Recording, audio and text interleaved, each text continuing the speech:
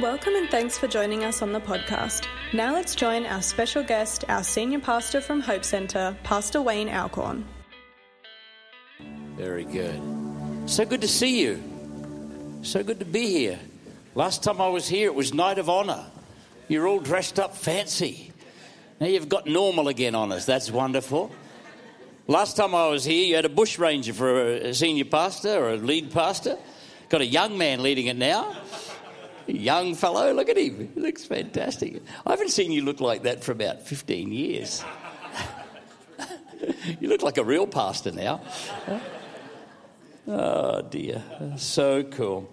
Hey, I need to say this up front. I will repeat it on Sunday, but Lynn sends her love.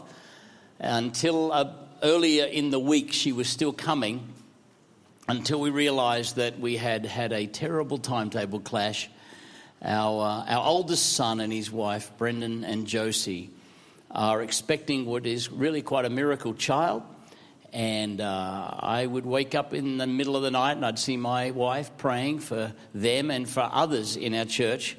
And three in particular, all in leadership, and all three women are now carrying children. And in 6 weeks' time, a grandchild, we don't even know what this one is. They've chosen that. Number 3 will come along, and if they are as cute as the first two, Grandpa will be very happy. We'll love them anyway. You know, as a pastor, you tell every parent their child's cute. Some of them, you stretch the truth a little, but they all... No, I honestly, I haven't seen one out here that's not. Okay, so let's just get that out there. So what I'm trying to say is there's a baby shower tomorrow that really is part of the journey, a miracle journey, and Lynn was torn, and eventually I said to her, stay home. So, but the good news is I'm back in April, and Lynn will be with us, and then she's in conversations with Danielle, bringing a small, compact team of women in leadership out here in May, and then I'm back in June, so you're going to get sick of us.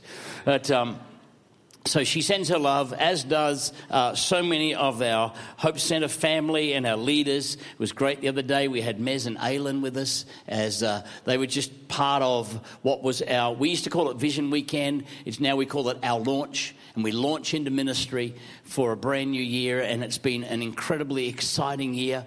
And we're thrilled. We love the reports from every part of the Hope Centre family. We just last 2 weeks, we've put the stake in the ground in Brisbane, the 5th campus, and it's very excited down on the Bayside area, if you know that area around Redlands. And so that's underway. So we've got 5 locations in Greater Brisbane, and then, of course, this wonderful part of the family called Desert Life. And so God's been blessing. We're very grateful. We pray for you a lot. We pray for you a real lot. You know, when we talk Hope Centre, people don't even have to say, and of course, Desert Life. When we say that, we actually just, family's family, amen? And you're very much in our hearts and our minds. And it's really cool watching the partnership unfold, just watching our teams interact. And, I'll bump into one of my staff one day and they say, I was talking to so-and-so out in Alice Springs, and then vice versa. And, we've got Josh Tasker doing internship. We've got Linwood doing the internship. Very cool. A young man who I think you'd only just baptised. Morgan turned up at church, and one of the guys doing our university ministry grabbed him, brought him straight to church, and he was there. They marched him up to meet the senior pastor last Sunday, and he was wide-eyed and bushy-tailed as you just seeing all the great things that God is doing. So it's just fantastic that we're working together. We've gone through those awkward dance moments. Now we're just getting on with being family, amen? And seeing what God is doing. And so thank you for your love. Thank you for your prayers. And let's get ready for what God wants to do. Tonight's a half night of prayer, and I'm proud of you. I'm proud of those who just said, you know what, I actually believe that we have a God that answers prayer. I'm thrilled that you're giving yourselves to prayer. The Hope Centre family, as we know it back east on the coast there, we've just had 21 days of prayer and fasting, and it's done our church so good. There's all sorts of wonderful, refreshing things that the Holy Spirit is doing. I lead a movement of churches which has partnered with many, many other movements of churches and independent churches that said, you know what, let's start this year with prayer. I know you hosted the National Day of Prayer and Fasting right in this building for the centre here. And all that is just really, really wonderful. And I believe that our nation desperately needs people to get on their knees and pray. I believe that our nation is politically sick. It's economically challenged. But you know what? We don't need political reform or economic change first and foremost. We need a spiritual awakening. When someone say amen. And those things don't happen by accident. They happen when God's people begin to call on him. Many great revivals have come not on the back of exceptional preaching, but none have come without great prayer. And I've been thrilled to see people pray. And I want to talk to you about my personal journey in prayer. Is that okay? There's been some things the Holy Spirit's awakened in my own heart as we've been praying together. In 2 Chronicles 7:14, one of the great verses in Scripture that many of us who've led churches and lead ministries and call people to prayer, we often refer to this text because it's a great promise of God to his people. We're going to put it on the screen for you, 2 Chronicles 7:14. How about we read it out together? Let's get a little bit old school. Are you ready for this? Come on, let's do this. If my people who are called by my name will humble themselves and pray and seek my face and turn from their wicked ways, then I will hear from heaven and I will forgive their sin and I will... Please keep that scripture on the screen for just a moment. I want to see our nation healed. I want to see the Holy Spirit move. I'm grateful. I'm a preacher's kid. I've grown up seeing so many things, but you know what? I'm grateful for all the great things we've had, but I want to see a revival, a full-on revival in my lifetime. I want to see it. I genuinely want to see it. And the key is there. Get our hearts right. Get our knees bent. Call on the name of the Lord. And I've been preaching that verse and referring to it for most of the start of this year. But only recently I had it in front of me. And all of a sudden, I saw something. You know, it's there all the time. But then one day you see it and you see it with a new light on it. Here it is. It's in the first line. If my people who are called by my name, full stop. It dawned on me. Relationship before responsibility. All those things we have to do, all those things which we should do as his people are secondary to the fact that I belong to the Lord. I am called by his name. Would somebody get excited about that? Come on, help the preacher. I belong to the Lord. And he has called me by name, and I call him by name, and I called on his name, and he changed my life from the inside out. It's relationship before the responsibility of what I have to do. And I think one of the reasons some of us struggle to tap into that flow of answered prayer is we get caught up in what we have to do and sometimes forget about who we are. We're called by his name. We're children of the living God. I've got 2 sons. I hope you get to meet the older one time. You've met Ryan. His older brother's name is Brendan. And it's been just a joy of my life raising these 2 young men. And I've watched them as they've grown. I'm their dad. Lots of people know their dad, but they're my sons. And I watch the way they have approached me when they're young compared to the neighbours' kids. Compared to other kids in the church or in the community. You see, some who don't really know me, they're tentative. But my boys boldly approach. My boys have a confidence and they have no problems asking. But see, the request has strength. The request is driven by confidence because they have an awareness of relationship. They know who they are. Man, you're hard to preach to tonight. Come on, help the preacher. They know who they are. They know who they are. And when you know who you are, you're confident about what you ask. It's relationship.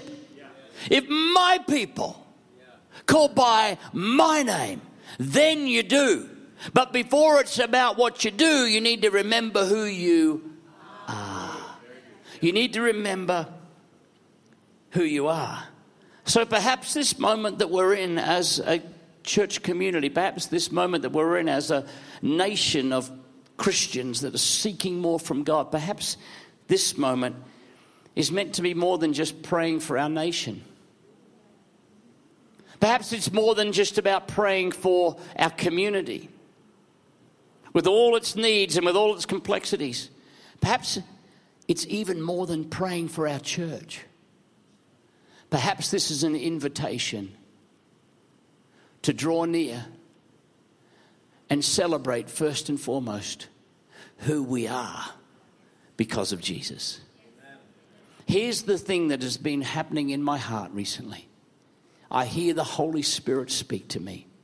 And I got lots of things I have to do for him. But you know what the Holy Spirit's been saying? Come close. Draw near. In James chapter 4, verse 8. Some of you know this verse in the New King James or the King James. James 4 verse 8 says, draw near to God. Have we got it on the screen, please? Draw near to God, and he will draw near to you. The NIV says, come near to God. Come near to God, and he will come near to you. Then it says what will happen when you get into his presence, and I want to address that in a moment. But the challenge is very clear. The challenge is to initiate connection with God. Here's a little principle. If you understand this principle, you'll crack some of the Bible code. God is a God that responds to initiative. God is not a God, and this messes with some people's head. Some people think God responds to need. He doesn't respond to need. He responds to faith. And faith initiates. Faith initiates. And when we take the initiative, God responds. God is waiting for you. God is waiting for you to repent, and he'll forgive. God is waiting for you to give, and then you'll receive. Are you getting the picture? So many times, he's not a God that is impressed with our rhetoric. He's impressed with our action. He responds to our action. So in Scripture it says, come near. Or New King James, draw near. So I draw near. I take the initiative. I say, God, I'm coming to you. And you know what he says? If you begin to come to me, I will come to you. And so as we join tonight, many of us will stay for this half night of prayer. Yes, we'll pray for our nation. Yes, we'll pray for so many needs in this community. Yes, we want to see God do an incredible thing and pour out his Spirit afresh upon the church. But you know what? Ultimately, we all have to remember we are his people called by his name, and the red carpet is out, and he invites us to draw near. And as we draw near, he will draw near to me. How many are happy with that? It's a matter of us taking the initiative. In the Old Testament, God's people would come to meet the Lord in the tabernacle. Tabernacle is also often referred to as the tent of meeting. It's an interesting thought. The tent of meeting. It was an actual place that people had to intentionally approach. They had to go there. They had to come into his presence. They had to draw near. Not just to ask for things, but they had to draw near, more importantly, to meet with him. It wasn't about things first and foremost. It was about him. It was about meeting him in that place. Oh, my prayer. Here's my personal prayer is, God, I want to draw near. We started the year as a church community in Brisbane praying 7 dangerous prayers. And one of them is, Lord, I want to be more like you. And for me, that starts with the deliberate and intentional act of getting myself into the place of drawing near. The Old Testament people would come from way outside, And they'd come through outer courts and they'd go to inner courts. And the journey in was a place of intentional and deliberate activity.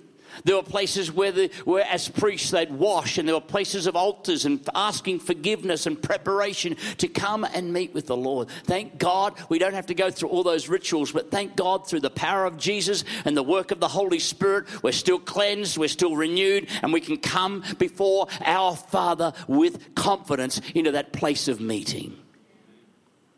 That place is amazing. That place is a place of abandonment.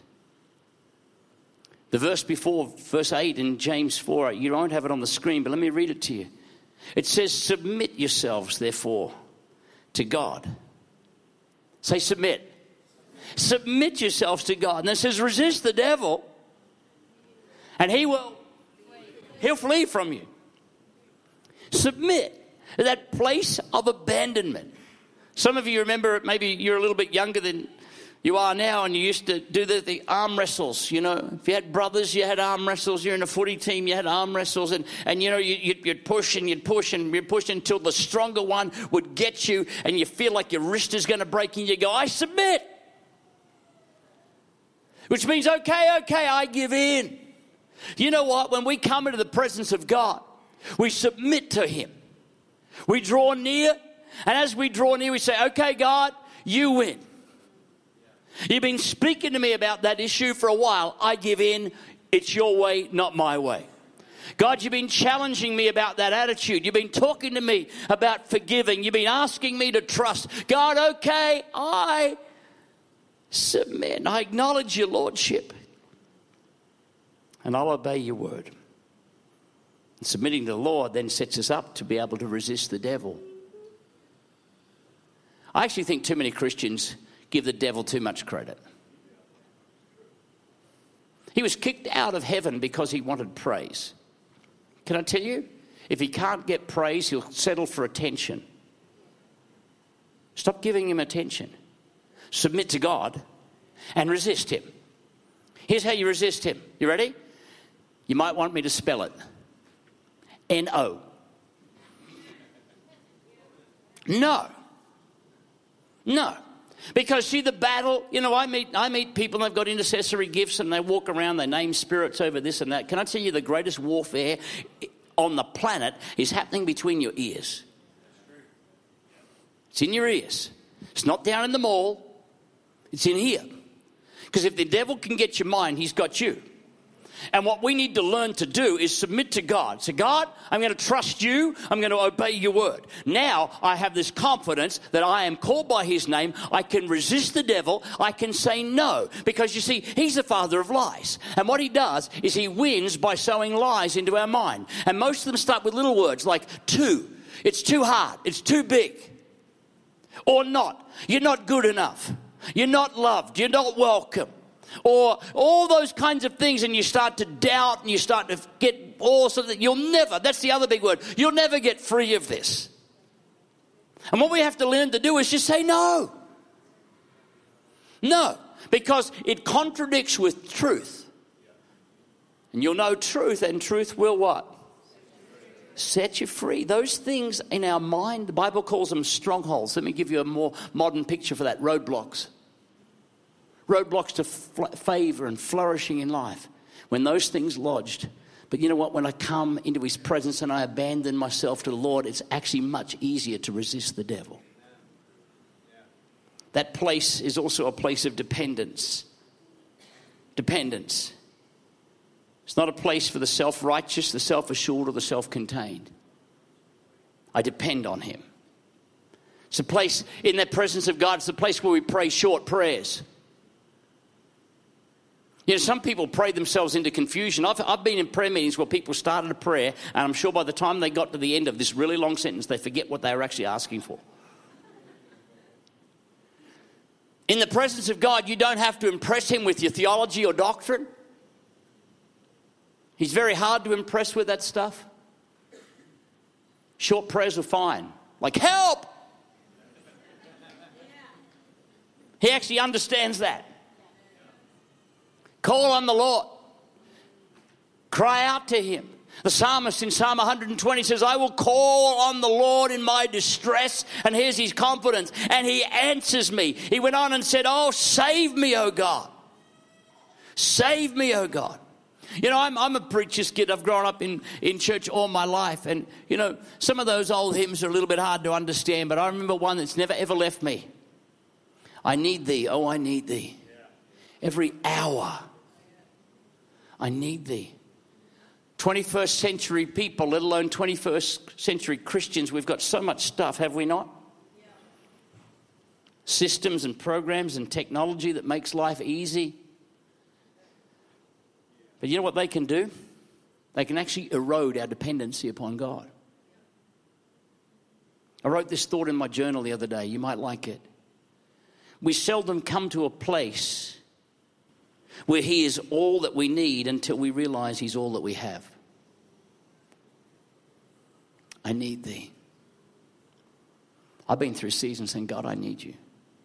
There's no person, there's no system, there's no technology that's going to get me out of this. I am dependent. Anybody been there? We all have. We're human, we're flawed, we have challenges. But when we come into his presence, in that place of meeting, when we draw near, we can come and say, God, I really, really need your help. It's also a place of cleansing. It's a great question asked by the psalmist, Psalm 24, verse 3. We might have it on the screen. Verse 3 of Psalm 24 says, who may ascend the mountain of the Lord? What a great question. Who may stand in his holy place? And then in verse 4, he answers the question. He says, the one who's got what?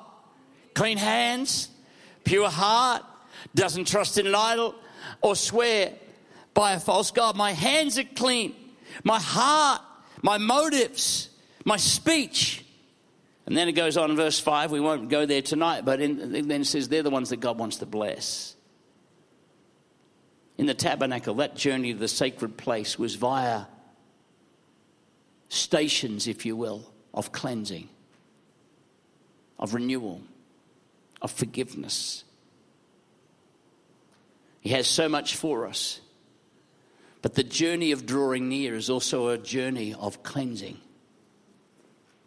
See, I'm not religious. I'm so not religious. God used me in the past century to raise up a youth movement to absolutely destroy religion. Just open the door for a harvest of young people. So I'm into it. I actually don't believe Christianity is about some behavior modification program. I believe God changes our life from the inside out. But you know what? When I do draw near, guess what happens? Something happens. I come closer to him and I want to change. I want to change. I get bothered with Christians that boast about their carnality, that boast about the fact that I haven't changed. I can still show them, you know. Well, there's something wrong with that. Because the invitation to draw near is also an invitation to get cleaner and cleaner and cleaner. When I was at high school, year 10, I got a job on the holidays. It was probably the worst job I ever had. It was working on a chicken farm. Egg farm, if you will. The egg farm had two different types of sourcing their eggs. There were those horrible, brutal cages where 17 chickens in the size of a budgie cage. And those eggs would roll down and we'd go along there. But probably 2/3 of the chickens on this farm were what they call open ranched. So these were the super chickens. These were the ones with the biceps and the big pecs. And they kind of, they roamed free in these massive sheds, massive. And it was our job, me and my friend Rodney, my next door neighbour, the two of us, 15-year-olds, we had to get every egg because the old guy who ran the place, he was a bit of a tough one. And he'd check on us and we had to get every egg. Now, sometimes you'd have to get down on your belly and reach right under a food trough. Other times you'd be reaching for something and this big super chicken's above and it'd use us for target practice and it'd bomb on us. And by the end of the day, I would go home totally putrid. Filthy. We had about a 2K walk home, I reckon, and Walking home, I used to think about, wow, can't wait to get home.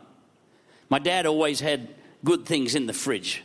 Always waiting for me. I think, man, I can't wait to get home. It was being hot. It was in summer. I was hot and I was filthy. Couldn't wait to get home. There'd be ice blocks there. There'd be cold drinks there. I'm thinking, I'm looking forward to getting home. I want to get into my Father's house. But there was a little ritual that used to happen. My sister, who's 4 years younger than me, would see me climb over the neighbour's back fence and she'd yell out, "He's home!" She would then, this is exactly how it would happen. It happened for about 5 weeks, every day, Monday to Friday. She would then get the garden hose. And I would stand in a very undignified fashion in the backyard while she got the garden hose on full pressure. Turn around, in the ears, in the hair. And from there, I was allowed to go into the laundry, take off the filthy things, and from there I was allowed to go into my Father's house.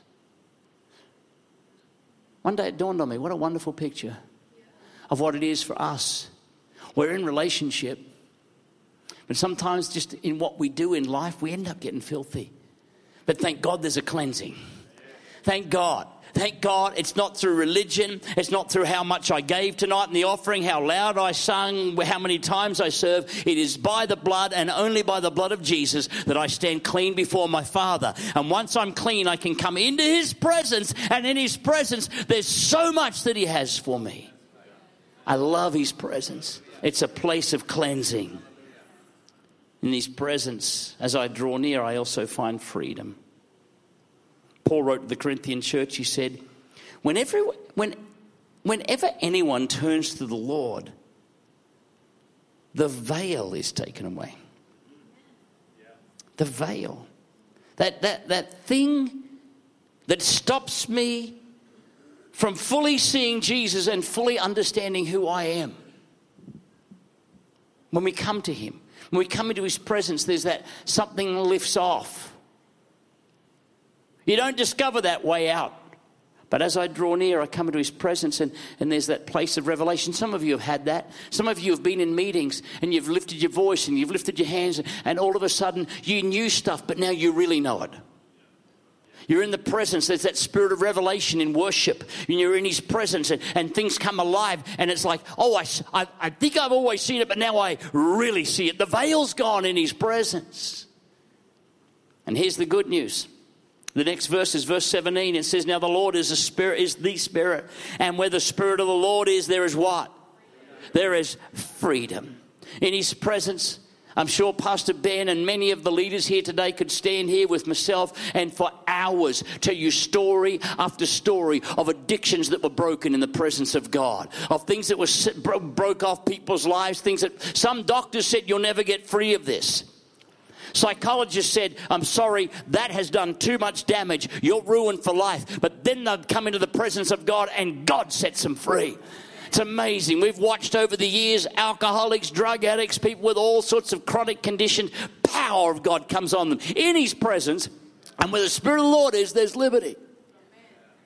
I'm the son of the town drunk that got so radically saved.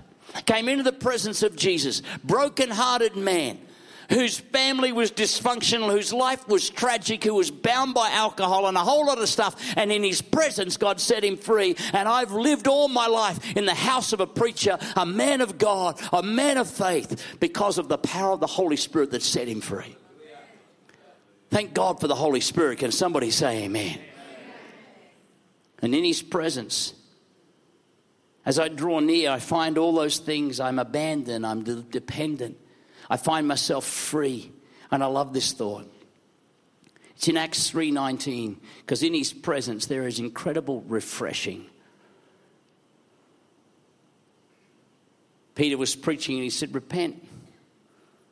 Turn to God. See, that's a deliberate act. Draw near. He said, if you do that, your sins will be wiped out. Listen to this. Times of refreshing will come from the Lord. There's something that happens when I know I'm clean and free and right before God. There's just something about it. You know what that does? It turns my devotional life from duty into relationship and intimacy with God. It's refreshing. I rang Lynn this afternoon. I could hardly hear her because the rain was coming down. We actually have missed out on our summer rains. And things were drying up. Starting to go brown and crunchy and hard. But when the rain comes, have you ever noticed even as a Christian your heart can get a little hard? You can just get a little cynical. Raise your eyebrow. Just a little less alive. But then when the presence of God comes on us, can I tell you, that's my story right now. When the Spirit of God comes, there's a renewal. That which was hard becomes soft. And that which was starting to dry up now becomes fruitful again. And it's not something you can work up, but it's something you can draw near to. The presence of God. I'm going to ask Peter and the band to come and join me up here. I trust you can sense the Holy Spirit calling you. Yes, we have to pray for our nation. I've been in and out of Canberra in the last 12 months a lot, into places and meeting with politicians. I am deeply concerned for Australia. Deeply. Might even get to share a little bit about that on Sunday. So deep, it actually began to consume me. I came to a place of going, God, I'm not sure we can fix Canberra. I'm not sure we can necessarily help all the social ills just with some policy changes. I think what Australia needs is first and foremost the church to get on with the job of evangelism. And then the rain of heaven to come down.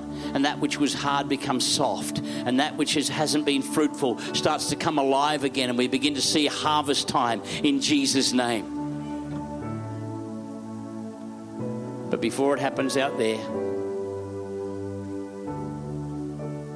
as your overseeing pastor, can I tell you, my personal journey is not first and foremost about anybody else and their problems. It's not about cities or nations. It's about this. It's about this. And I want him to rain upon me and renew me. And when I'm soft, he can do anything with me. When I'm soft, he can use me. When I'm soft, he can heal me. It's amazing what happens. You know how it starts? I accept an invitation to just come. To just come. And if you sense that invitation of your heart tonight, as we're about to worship, I'd like you just to stand with me. I'm already standing, so why don't you join me? Say, I want to draw near to you, Lord. I want to... You know, when we draw near to him, it's amazing how many things which we once thought were important that aren't anymore. Your opinion, your agenda, that offense, it is amazing how much doesn't matter when we come into the presence of God, the place of meeting, to meet with God. So we're going to praise him tonight. We're going to worship him. And then before I hand back to Pastor Ben, I actually want to pray for us. I want us to just seek God for a bit. How about we just spend, before we go into our half night of prayer, before we pray for others, Holy Spirit, it's me. Work afresh in me. God, before there's a revival out there, I want a revival in here. Is anybody with me tonight, or am I on my own? I want to be revived by the work of the Holy Spirit. So come on, sing this song and worship us. If you with us, can you just raise your hand if you will? Open your hands before God, but accept the invitation to just draw near. We hope you have been encouraged by this message. For more information, check out our website at desertlifechurch.org.